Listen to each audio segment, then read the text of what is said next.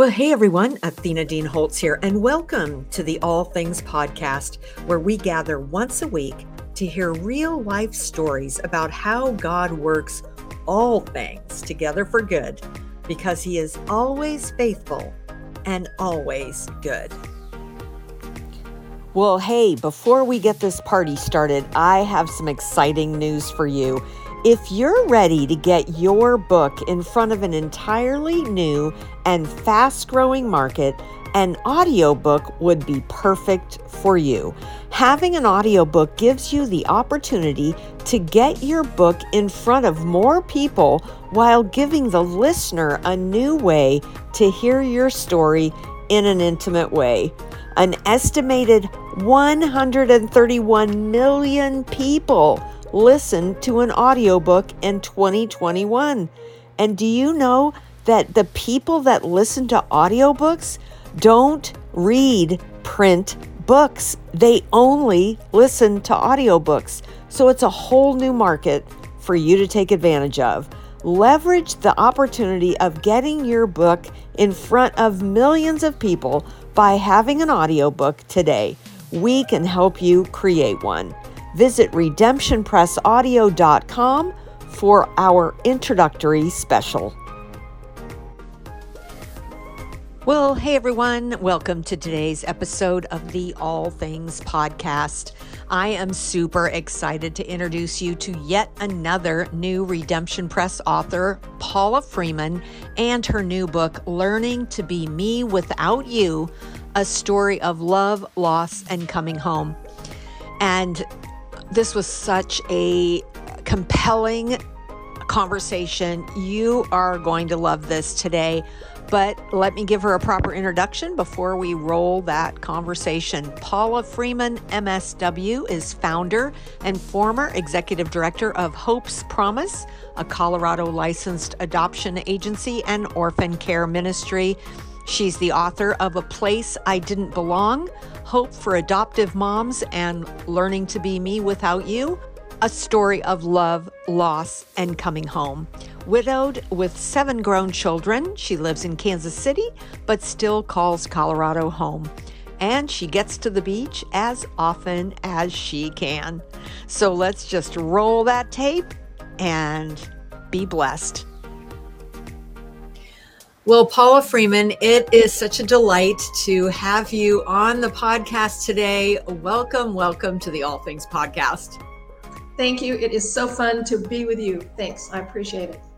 You bet. Well, after spending some great days together at the Christian Product Expo, I have the honor of at least meeting you in person. So many people that I interview, I've only known on Zoom or on email. And so it's just fun to get to see your face again and be able to talk about all that God has done with your story. So before we jump into your new book, which is your story, I would love for you to just share whatever Romans 8:28 story where God has worked all things together for good when it couldn't possibly look like He could.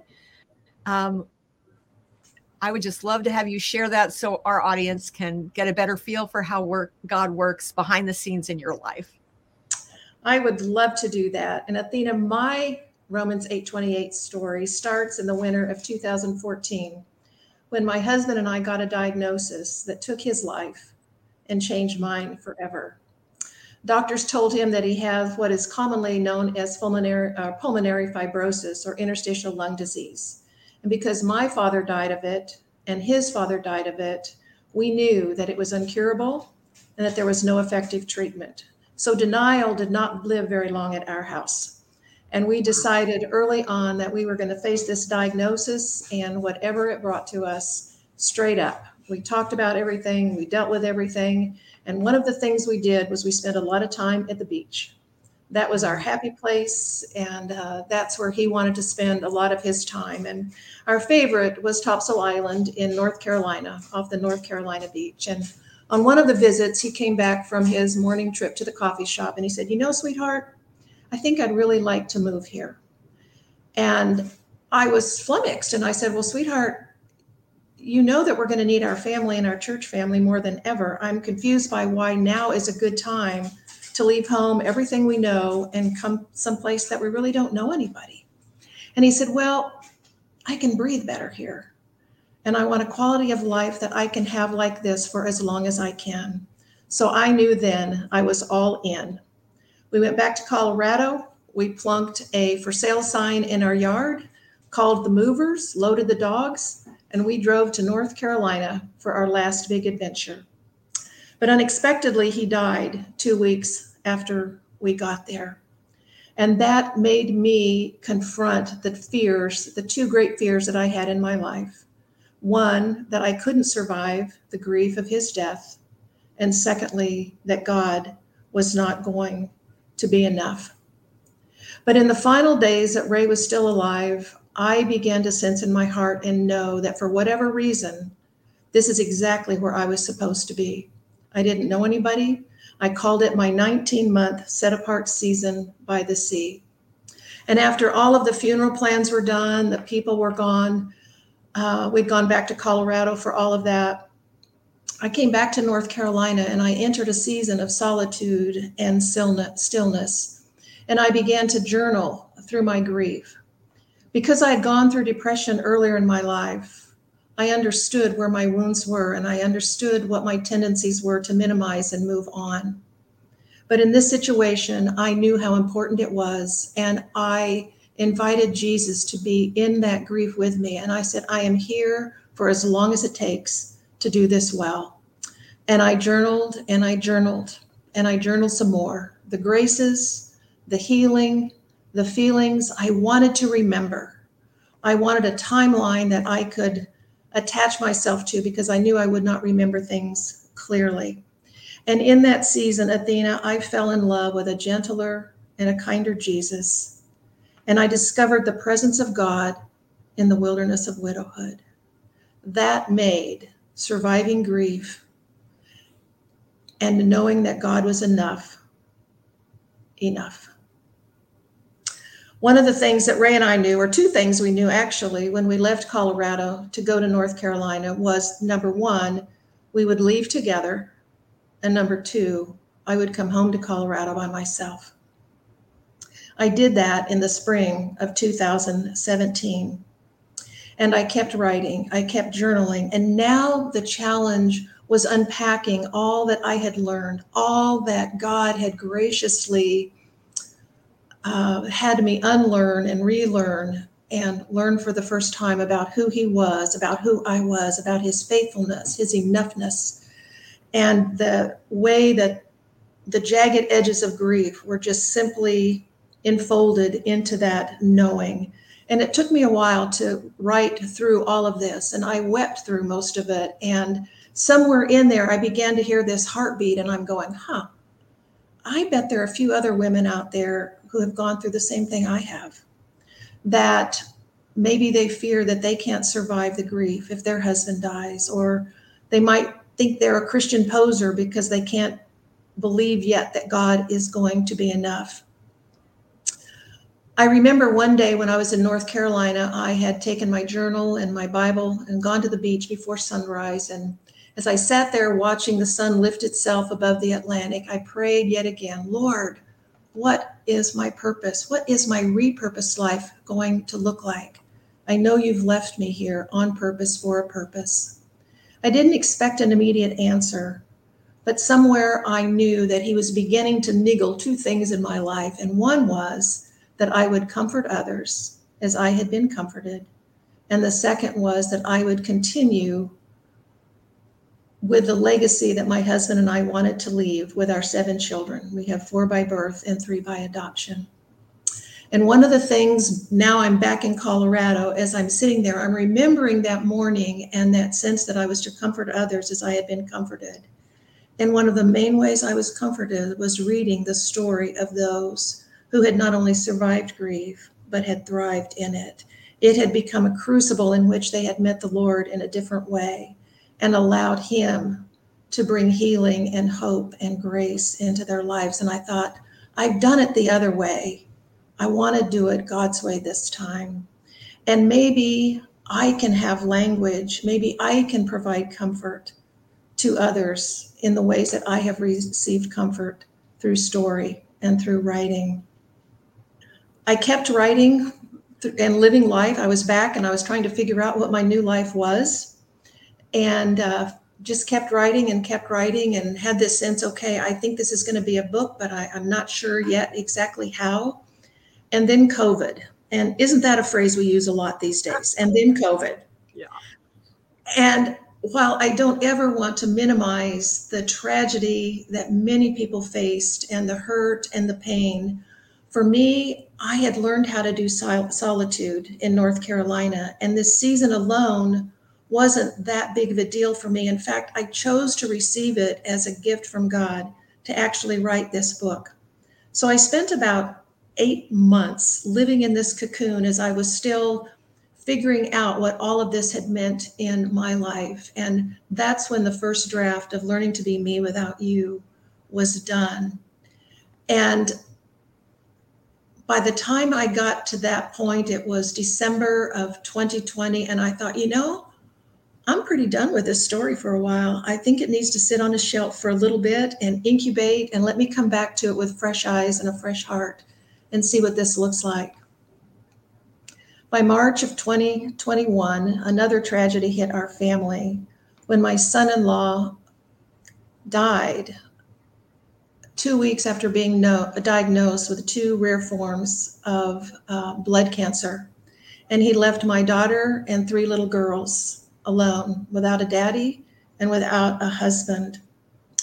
I knew that I needed to be there to support my daughter for a couple of reasons. One, she was my daughter.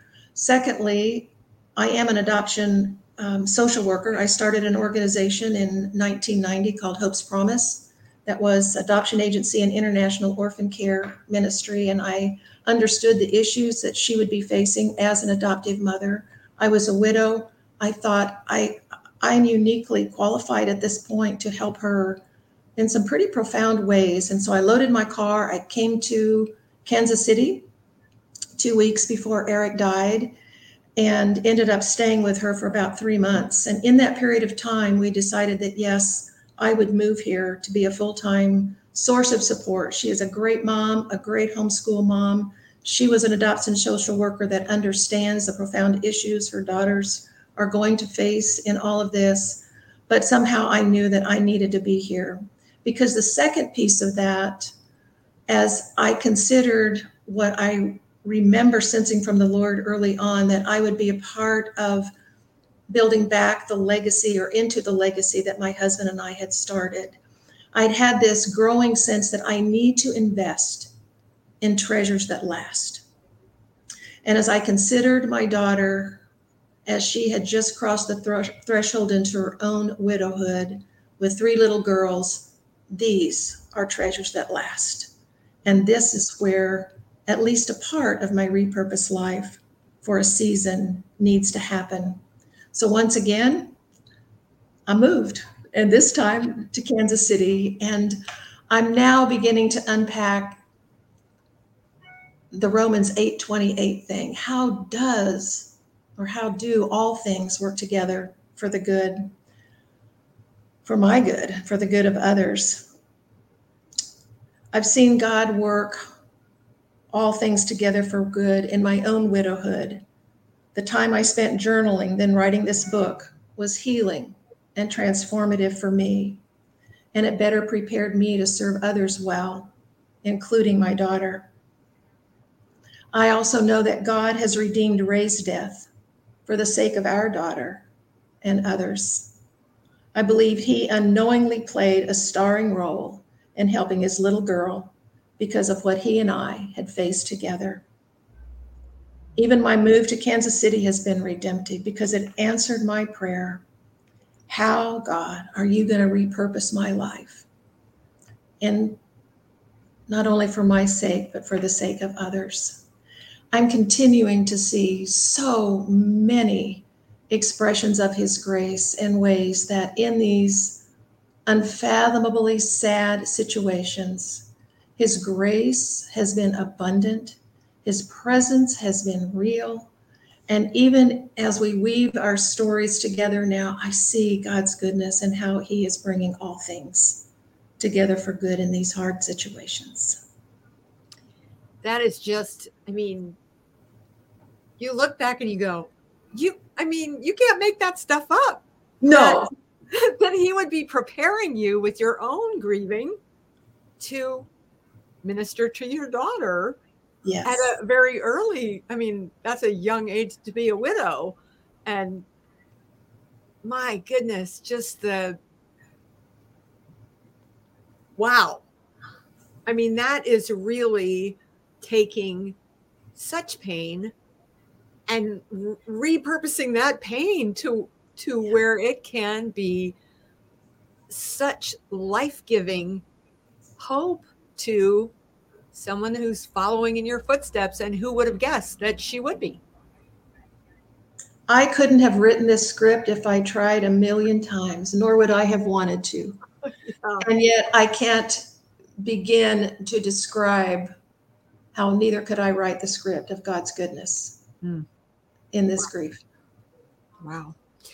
So I want to kind of back up a little, because I love how you described your healing journey, a very intentional healing journey, and just the title, Learning to Be Me Without You.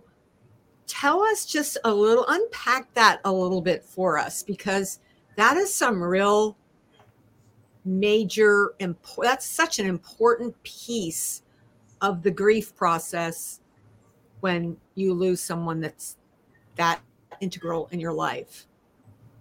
It is. And actually, it has its roots in a fiction book that I was reading about two Amish twins. One of them wanted to keep the traditional life. One of them wanted to go to New York. And as they were parting, one of them said to the other, "How can I ever learn to be me apart from who you are?" And these were twins. And I thought, I'm sitting there one evening and I'm going, that's exactly my battle right now. My struggle is, how can I learn to be me? We had spent so much time in 42 years, 3 months, and 10 days of marriage investing in oneness, that what do you do? Who are you when you're suddenly amputated? Because what happens in marriage is you create this sense of a we identity. And I was afraid that when half of the we fell off, I wouldn't even recognize the me part of what that faith and that identity is all about. So I recognize, for me, it's like, sweetheart, I am now learning, having to learn in so many ways how to be me without you. As I have gotten to know more widows through the years, and I listen and I hear their story, that's a resounding theme, whether they use that word or not. It's just like, I don't know what to do in this situation. We don't know. The roles, the responsibilities, and the rhythms all change. And somehow we got to get on top of this thing and figure out, how do we learn to be me without you? An interesting aside to this was, I have a friend that I meet with quite regularly here. And she said, I realize I need to read this with a different lens, because this applies to so much else, Paula, so many other kinds of grief. She said, I need to learn to be me without God fulfilling the expectations and the hopes and dreams that I had. I need to learn to be me as I age. This isn't what I thought it might be like. So whatever we find ourselves without, it's really a book for those who grieve, and it transcends widowhood, but it's learning to be me without that thing that helped define who I was, and allow God to be who He is. So what I love about what I'm hearing you say in your friends, like wanting to look at it from all the different angles, is we've just come out of a pandemic where this is like the message for those who have lost their way of life. There, could have been a loved one, but it could have just been, they didn't get to do their graduation. They missed all these, all the things that we lost during those 2 years, and maybe some are still struggling with how to redefine their lives and understand their purpose with all those changes, because change we have to grieve change. It doesn't have to be a death. That's exactly right. And I think, and I don't want to sound, the last thing I want to do is sound Pollyanna-ish or Pat Answer. I'm a social worker. I go dark places and deep places with people who do grieve. I understand it. I honor it.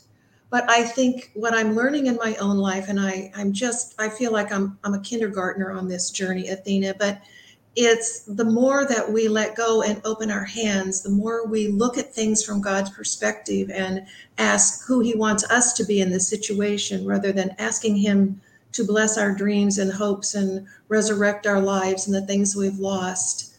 We're missing something, because somehow he puts all those pieces back together. And even in our losses, even in our disappointments,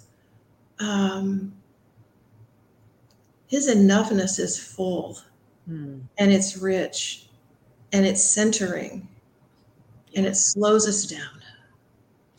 That is so good. And that just made me think of, the Romans 8:28 is, boy, he works all things together for good, even the hard things. But if we go to verse 29, he does that so that he can conform us to the likeness of his son. And that's not always comfortable, but that's what he's looking for. Part of what I talk about in my book is how I just thought I could outrun this thing called sorrow and suffering.